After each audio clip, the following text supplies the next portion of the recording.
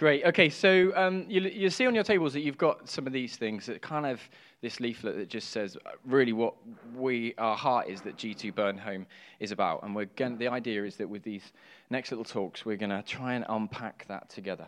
So the first thing to say to you is that we want to be known as a church community that cares for the local area and sees transformation in that local area.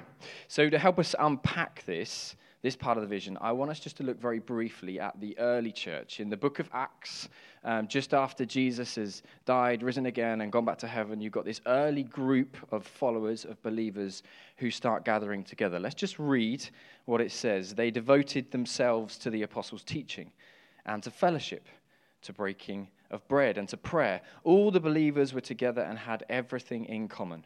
They sold property and possessions to give to anyone who had need. Every day they continued to meet together in the temple courts. They broke bread in their homes. They ate together with glad and sincere hearts, praising God and enjoying the favor of all the people. And the Lord added to their number daily those who were being saved. There's three things that stand out for me about this passage. Firstly, was the early believers meeting together. They chose to regularly get together. The second thing is that they shared, it was said, a life in common. They shared a life in common. And the third was their outward focus, their concern for others. These three things, through the power of God, led to local transformation. To the early church enjoying the favor, it said, of all the people around, and to countless numbers being added to their community, adding to their family every day. So we're just going to look at each one of them in turn very briefly, and we're going to think, what does this mean for us here as G2 Burnholme in this community? So let's start with together, this idea of meeting together. The early church met daily.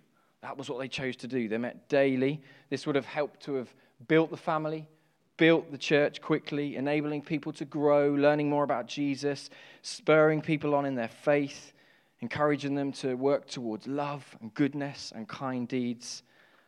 And I think that was important. And for us here in G2 Burnholme, our gatherings together, midweek, here on a Sunday, the various groups, the hubs, the mentoring, all that happens, it's essential. It's really, really important. And I want to say that we need to value these things. We need to value and commit to this coming together, this meeting together. If it was essential for the early church and it led then to local transformation, the same has to apply to us as well. This meeting together, we need to value it.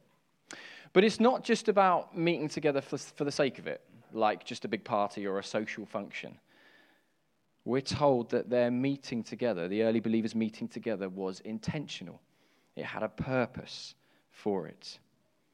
They shared this life in common. That was the phrase that was used. In other words, they were deeply united. Now, just a little bit of translation for you. The word used for fellowship here is a Greek word called koinonia.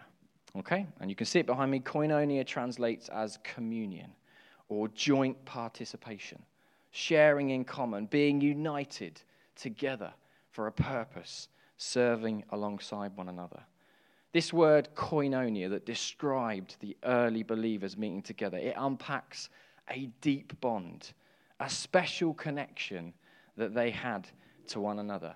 Despite the fact that they would have been different races, different families, different backgrounds, different cultures, different opinions, they were deeply connected. And why?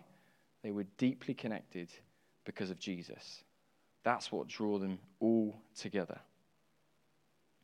And because the early church members were all connected because of Jesus, that then led to their participation in the community. It wasn't a clique. G2 Burnholme isn't to be a clique. It was for a purpose. It led to them being concerned about others. It led to local impact. Serving the needs of those around them, selling their possessions, giving to anybody who had need. This was a key part of who they were. And in fact, for the early church, this is what attracted people. They'd never seen anything like this. This was a key part of why daily people were being added to their numbers, this concern for others. People had never witnessed anything like it. A community that genuinely loved and cared for one another, that put the needs of others before themselves, and as a result enjoyed favor of all the people. And daily people were added as the local community was transformed by their meeting together in that place and by the life that they shared in common. So how does this work for us, for G2 Burnholme? So we are here for a purpose. We're at G2 Burnholme for a reason, as Hannah said. We've been planted here. Our meeting here is significant. It's in the name, G2 Burnholme. And where the church gathers and shares koinonia, so that deep connection together as a family, where they gather, there should be local impact or local transformation.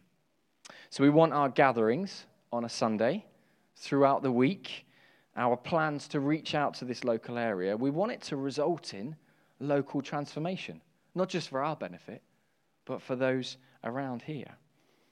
But for us to see this, we need to commit to something. Firstly, we need to commit to meeting, as we're doing, committing to meeting and sharing in this life in common. I want to say, let's be a church that is really, really great at being active at building relationships across this family here. So we're available from 3:30 here on a Sunday. I'd say, come at 3:30, grab your coffee and meet people. Start building and sharing that connection that we have together through Jesus. Let's get here. Let's recognize that that is attractive. I believe that draws people in. I want to encourage you to commit to a hub. We'll talk more about them in future weeks, but the midweek groups that go on. And also, like the early believers, meet in one another's homes. Share one another's lives together. Let me just show you some pictures here. Andy mentioned this earlier. We've started this little tradition in our family on a Friday night called Friday Night Sabbath, where we gather with all the kids, we have bread and wine, we think about what we're thankful for from the week, we start thinking about how we can rest well together, and we're inviting people from G2 Burnholme in to just share with that with one another. So that involved on the other night playing Twister with the Stonehams, as you can see there, random games, and there's just pictures of different people that have been involved. Just a small example of sharing in one another's lives in that deep connection together. If we share this life in common, it should result in us focusing on the needs of others. Our Christmas series, the G2 Beeson project, is another example of how we'll begin to do that. And finally, we have to commit to prayer. It said that the early believers committed, they devoted themselves in prayer for the local community. So we've got a prayer hub. It's called Immeasurably More. It's every Wednesday at Susie and my house, 7:45 to 8:45. And it's a permanent fixture. When the hub series that we're currently in comes to an end, Immeasurably More Hub won't stop. It's going to continue every week because we're passionate that we're in this area for a reason. And we want to pray that this area is blessed and is transformed by our being here, by us sharing this life in common. So building God's kingdom in Burnholme, that's the goal. But I think it has to first start with us here, in this community, thinking about how we share this life in common, how we build on that deep connection. So you are all G2 Burnholme. I am G2 Burnholme. We together are G2 Burnholme.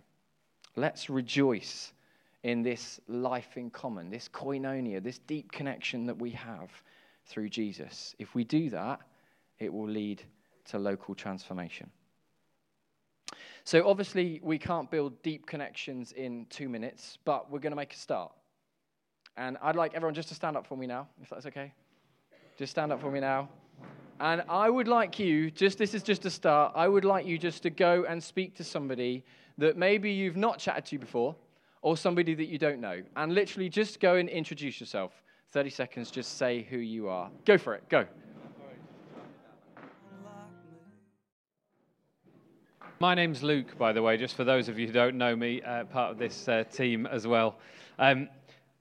One of the other things that we really want for G2 Burnholme to be known for is to be known for being a church that takes risks, that is creative, that is innovative. In fact, it's in our DNA. It's part of who we are as a church to do things differently. Thankfully, it's also in God's DNA. Right at the start of our Bibles in Genesis 1:1, you see, in the beginning, God created the heavens and the earth. He made them. He is a creator. Later on, towards the middle of the Bible, you'll find in Isaiah 43:19, "See, I am doing a new thing, says God. Now it springs up. Do you not perceive it? I am making a new way in the wilderness and streams in the wasteland."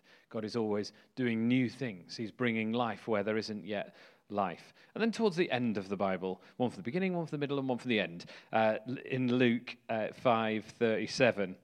Interestingly, this is something Jesus says, and interestingly, it's also in Mark 2 and Matthew 9. Worth taking note of things he says more than once. No one pours new wine into old wineskins, otherwise the new wine will burst the skins. The wine will run out and the wineskins will be ruined. In other words, if we're going to do something differently, if we're going to allow new things in, new people, we're going to have to think of a new way of doing that too. It's in the nature of God to create and to innovate, to do things differently. And he's made us in his own image. That's what the Bible says. God has made people in his own image. So we're like that too. We are creative in our nature. Like I said, it's part of G2's story, right from why we exist. We are an innovation. We didn't used to exist. There didn't used to be a G2. We were an idea. That's how we began. We were planted out of St. Michael a Belfry, and Jim gathered a team together, and we planted G2 a while ago. So we were an innovation. We are a creation. And we've always tried to do church differently. And we want that to be really key to how we do things and who we are here at G2 Burnholme. We exist because someone took a risk. We exist because someone thought, we could do this differently. And we'll have to kind of jump that fence every now and again, because even though we've created a new way of doing church that some people weren't used to, it's really easy as people, isn't it, to get stuck into a rut. We're like, we know how we do it, and now we like that now, so we just want to do that forevermore.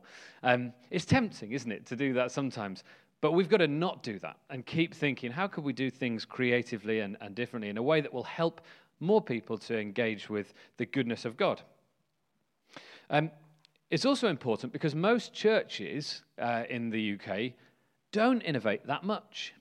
A lot of churches don't try new things. That sounds like a sweeping statement, but it's pretty easy to back it up. A lot of people, in fact, don't like change. People struggle with change, don't they?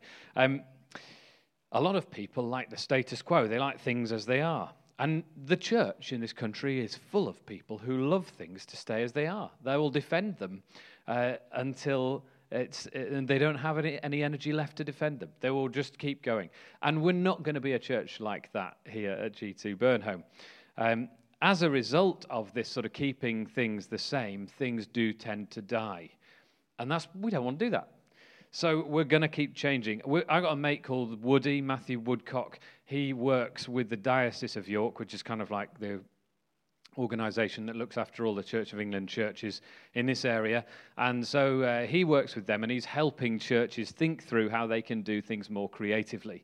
And he says it's astonishing how difficult it is to help some churches do things differently. For example, in a church he was chatting to recently, not in York, just in the wider area, they were saying, you must help us because we want to reach more people, but we can't think of what to do. And he said, you've got to try doing things differently. But as he went through various ideas of doing new things, they couldn't handle it. Until he got to the point where he said the lowest bar he could find is he said, commit to me one thing. Next Sunday, everybody sit in a different seat, because you've all sat in the same seat for about 50 years. So just sit in a different seat And we'll start there. So they went and they did that, and then he got a stream of emails and the phone call from the vicar who said, it's transformed everything. People said, I've seen it from a different light. I could see there was paper that needed fixing on the wall, and I've never noticed that person. There was a pillar in the way. And so we need to do things differently. Churches have often historically compromised on the wrong stuff, I think, like the gospel. And they've not compromised over the wrong stuff, like organs and dresses for vicars and clergy doing everything on a Sunday and terrible crockery. And they've held to those things very firmly. And I want to say, come on, let's keep the gospel and get new cups. So, this is also true in the world in general, isn't it? We do have to innovate. You see it in businesses. Most businesses that have ever existed don't exist anymore. Why? Because they didn't innovate and adapt. Most of the political empires that have ever existed in the world don't exist anymore because they didn't innovate or adapt. Interestingly, and let's not get into a creationist argument on this, but some people would say 99.9% of the creatures that have ever existed don't exist anymore, and that's because they were unable to innovate or adapt to their surroundings. We won't exist as G2 anymore if we don't innovate and adapt or take risks or be creative. And that's why we're going to be doing that here. We risk something because we've got something to gain.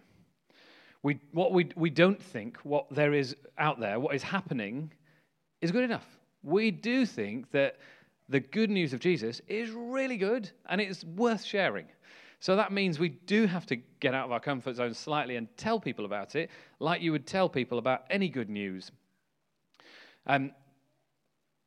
Risk makers change the world. That is how things shift. Heroes in business, like Steve Jobs or Elon Musk or Gates or Branson, well, maybe they're not heroes, but they've done quite well. They've taken risks. They have put that down to calculated risks, but big risks that they've taken. Heroes of cultural change, whether that's Wilberforce and abolition, or William Booth and the Salvation Army reaching out to a drunken and debauched Britain, or Luther King in the civil rights movement. Huge risks were taken by those people because what they perceived they may gain by taking them was better than what was the status quo. Or maybe it's the heroes of our faith, whether it's Moses going against Pharaoh in Egypt, or Elijah and the prophets of Baal, or Paul being in prison. Huge risks that were taken because the gain was perceived to be better than the status quo. Or maybe just in our church, St. Ignatius was excommunicated, Martin Luther King protested, John Wesley and George Whitefield were forced to preach in the fields because the church wouldn't let them preach in their building. They perceived the risk to be bigger. What they might gain was worth it. And so, as G2 now, we're going to continue to innovate, to create, to adapt. We have a shared vision of how we do church and family in York and in this area. We think it's good. We think it's worth sharing. We're going to take risks. And when we do that, not everything will work, will it? We've taken some risks at G2. I remember once we did a communion service where we roasted a lamb, and we did that for communion. And I was running that meeting, and people came up to me at the end and said, that was the single most powerful experience of my life. I have never experienced such a good thing like in church. And other people came and said, I found that absolutely revolting, and I thought it was one of the most just awful things you could possibly have done. Well, that kind of happens when you take a risk. Not everyone likes it, and I guess that's why we need to talk about it and buy into the fact that it sometimes is tricky. So let's be in it together. What we may gain will outweigh what we lose. So let's go and create. What I'd like you to do is just for 1 or 2 minutes, talk to the person next to you. What could we do differently? What would this church look like if we took a bit of a risk? What risk would you like to see G2 Burnholme take in doing things a bit differently to how we've done them before? Go for it. Brilliant. So we also want to be known as a church that is alive in the Spirit of God, who brings wholeness and healing and miracles through the Holy Spirit. So we're going to start by looking at Luke 4. In this scripture, Jesus is in a synagogue in Nazareth, and he opens the scroll and he reads a prophecy that we see in Isaiah 61. The Spirit of the Lord is on me because he has anointed me to proclaim good news to the poor. He has sent me to proclaim freedom for the prisoners and recovery of sight for the blind, and to set the oppressed free, to proclaim the year of the Lord's favour. He then goes on to say, today this scripture is fulfilled in your hearing. And later in John 14, we know that Jesus said, whoever believes in him will do the works he has been doing, and they will do even greater things than these. So these things that Jesus did, proclaim the good news to the poor, freedom for prisoners, recovery of the sight for the blind, set the oppressed free, are things that we believe we can do today through the Holy Spirit. We want to be known as a church that through the Holy Spirit brings freedom, wholeness, healing, and miracles. And I believe we're already a church where this happens. I believe the Spirit is already doing things, and people will have stories and experiences of where this happened. So in a few minutes, I'm going to ask people to share their experiences. I'm going to come around with a microphone. So I'm just prepping you that for now. So as I talk, you can kind of be thinking, yeah, what's God done in my life that I could share? So we believe the Holy Spirit can do physical healings. He can heal anything from a bad back to terminal illness. We believe the Spirit can and does heal today. All we have to do is pray. So maybe you've got an experience of that. We believe that the Holy Spirit wants to set people free. People that are trapped in terrible situations like sex trafficking or refugees. A few weeks ago, I met a lady called Sam. And as a teenager, Sam ran away from home. She got a job in a nightclub. A few days into her job, she discovered that the nightclub was a brothel, and she was now a slave. She was trapped in a room for 9 months. She was separated from everybody. She was starved and then forced to do things that she didn't want to do. She had this amazing testimony of how she'd been rescued from that situation. She had then been sent to America to live with some relatives and sent to a new school. And through that whole experience, she met Jesus. And she shared with me how Jesus had totally transformed and brought healing to all the trauma that had happened to her. And she's now like in her 30s, and she's a mum, and she spends her time helping women in the same situation. We believe that the Spirit also wants to bring freedom to people who are struggling with addictions, with trauma, with mental health difficulties, or any form of oppression. When I was 8, I was in a car accident, which was really traumatic. And around that time, I saw some images which got stuck in my head. They stayed with me into adulthood and had a really lasting impact on me. And I wasn't living in freedom because of these images, and certain area of my life was difficult for me, and I desperately wanted God's freedom. So I had some therapy sessions on the NHS, and each week as I drove to these sessions, I would pray, God, please be with me. Please bring healing. And the sessions were emotional, as you can imagine, and stressful and uncomfortable, but each week I felt more of God's presence in this situation. I began to feel like the Holy Spirit was in the room with me, and I could see his presence and hear his voice. And it got to the point where I actually had to tell the therapist that God was in the room, because every now and then the session would stop and she'd go, and how are you feeling? And what are you thinking? And I'd be like, God's just here ministering to me. And after several sessions, I got to the end of this session one week, this hour, and I just said, I think I'm done. The images have gone, and I walked out a whole new person, experiencing this huge amount of freedom in my life. And I wanted to share this story with you because sometimes we have to journey through some stuff to find freedom and wholeness. And you might be sitting there thinking, well, it's probably the therapy that brought freedom.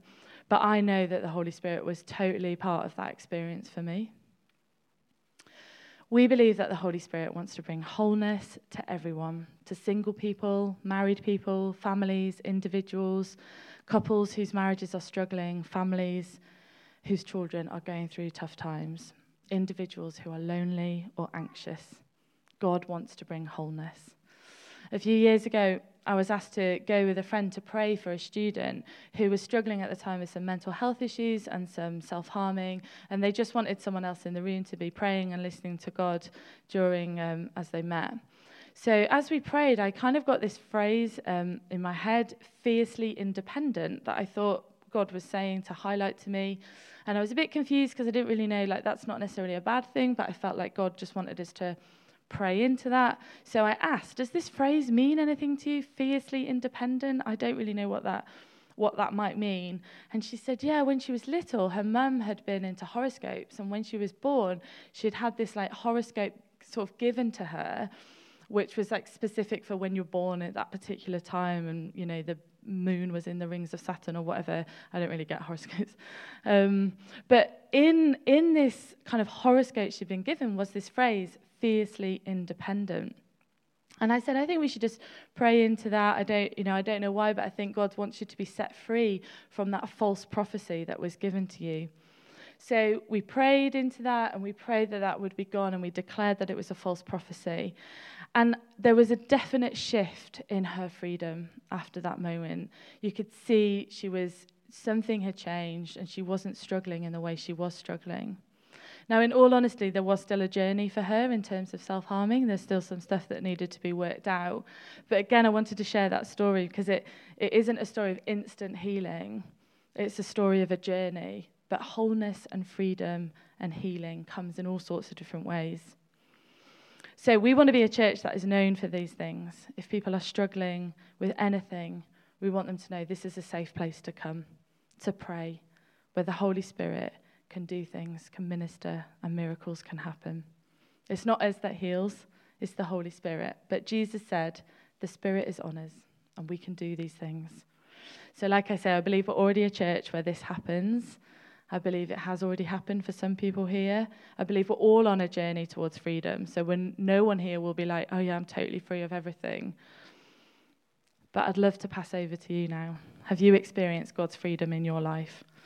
I'd be really surprised if no one says yes to this. No matter how small it is, please, please, please, can you share it with everyone? Because this is how we build and encourage faith. You don't have to give personal details. You might just want to say, oh, God healed my marriage, and that would be enough. You don't need to give details of what was happening.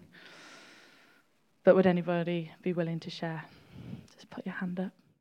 I've been a Christian about 9 years. Before I became a Christian, I was in a really, really bad place. I was up to my eyeballs in antidepressants. I was struggling with OCD. It took me an hour to lock a door, would you believe? I was self-harming. Most of my body was covered in cuts and scars and all kinds of stuff. I'd burned myself and all that kind of weird stuff. And it was an alpha, oddly enough. The old assistant, some of you'll remember Sam Butterfield, was my group leader on Alpha, and he turned to me and he basically put it in black and white terms, you need Jesus. And over the next few weeks, everything went away. The OCD stopped to a massive extent. I no longer felt the need to self-harm. I flushed all my medication because I just felt God say you don't need it. I don't recommend everyone do that, but I've never been in a better place than I was straight after coming to know Jesus. So I genuinely believe I wouldn't be here if it wasn't for knowing Jesus. Thank you, Alan. That's great. I'm going to pass over to Dan now for the final talk today. But if you have stories, please do share them. Like, we'll create space every week to encourage each other in our faith. So exciting. Thanks, Han. I should just mention that Susie would be here and would have been involved in sharing this talk with me as well, but very sadly she can't be with us today. She's tied up with some family things, so she gives her apologies. But the last thing to say is that we want to be known as a family where everyone belongs and is taking part. Just to go back to the early church again that I spoke at the beginning, the Apostle Paul found a brilliant way of describing this idea of family using the analogy of a body. Let's just read it together in the book of Romans. It says, "For just as each of us has one body with many members, And these members do not all have the same function. So in Christ we, though many, form one body, and each member belongs to all the others. I think this passage is a brilliant way of describing how the church is like a family. Just as a body has many different parts, each with different functions, so it is with a family. Different members, different functions, different roles, different ways of doing things, but all connected because they're a part of the same family. So it is with us here as followers of Jesus. And we come back to that word I shared at the beginning, koinonia. We can be a family because we are all deeply connected through Christ. But let's just think about this idea of family for a moment, because I appreciate that everybody in this room will have a different experience of family. Maybe a really great one, maybe not such a good one. And in some way, it will impact on your thoughts around this idea. However, when healthy family relationships are formed, based around a much deeper connection, the benefits are far-reaching. Here's what the research shows. That healthy family relationships build self-esteem, create deep bonds, nurture positive behaviors, create memories, support healthier lifestyles, and relieve stress. But I don't think these benefits have to just be for isolated family units on their own. We are a family here as a church. And if we dig a little deeper into our shared communion or koinonia, our shared purpose together in Christ, then we can see these benefits and many, many more. But there's another really important aspect to say about family that we should bring out. You see, healthy families, when I think about healthy families, there is always a space for everyone at the table. There's always a space for everyone at the table. We ran a hub called Table last year with Miriam, and then more recently with Rachel, that was about gathering together. And our message that we tried to cultivate throughout all of this was no matter who you are, no matter where you're from, no matter what's going on in your life, there is always a space for you at the table. We want to be a church that is inclusive, where everyone feels welcome, because that's where belonging and value is formed. So let me just speak some things over the different groups some of the different groups we have here. I don't like using labels, but I was going to start with children and youth, but they're not in the room right now. So I know we've got students in here. Students, you need to hear, this is your church. There is always a space for you here. You are just as valuable as anybody else because you are a part of the G2 Burnholme family. People who are single, this is your church. There is always a space for you here. You are just as valuable as anybody else because you're a part of the G2 family. Couples, parents, elderly, this is your church. There is always a space for you here. You are just as valuable as anyone else because you are a part of the G2 family. And you might like to join me in what I say to this local area. People of Burnholme in this surrounding area, the isolated, the vulnerable, the young, the elderly, whoever you are, this is your church. There is always a space for you here. You are just as valuable as anybody else, and we long to welcome you into the G2 family. Healthy families, everyone belongs. And there is always a space at the table.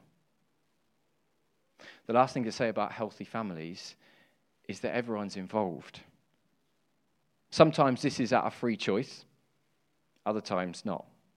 Other times just because something needs to be done. It's the same for the G2 family here. I love that G2 as a church has so many people involved. And the Apostle Paul had exactly the same idea in the Romans that I shared earlier. He goes on to say, we have different gifts according to the grace given to each of us. If your gift is prophesying, then prophesy in accordance with your faith. If it's serving, then serve. If it's teaching, teach. If it's encouraging, then give encouragement. If it's giving, do it generously. If it's leading, do it diligently. If it's showing mercy, do it cheerfully. We want to release people here to use their gifts, to serve, to be involved in Burnholme. It's good for you. It's good for me. It's good for all of us as the G2 family. And it is a further outworking of that word koinonia, our connection together with Christ, that should lead to us being involved. So how are you involved? How could you be involved? How could you be more involved? We want to be known as a family where everyone belongs and can be involved, where those who come into our doors are drawn by the deep connection that we have with one another through Christ, and where they are desperate to be a part of this community. It is possible. It is already beginning to happen. This is your family. This is my family. This is our family. We need to dig into it. We need to celebrate the deep connection that we have with one another through Christ.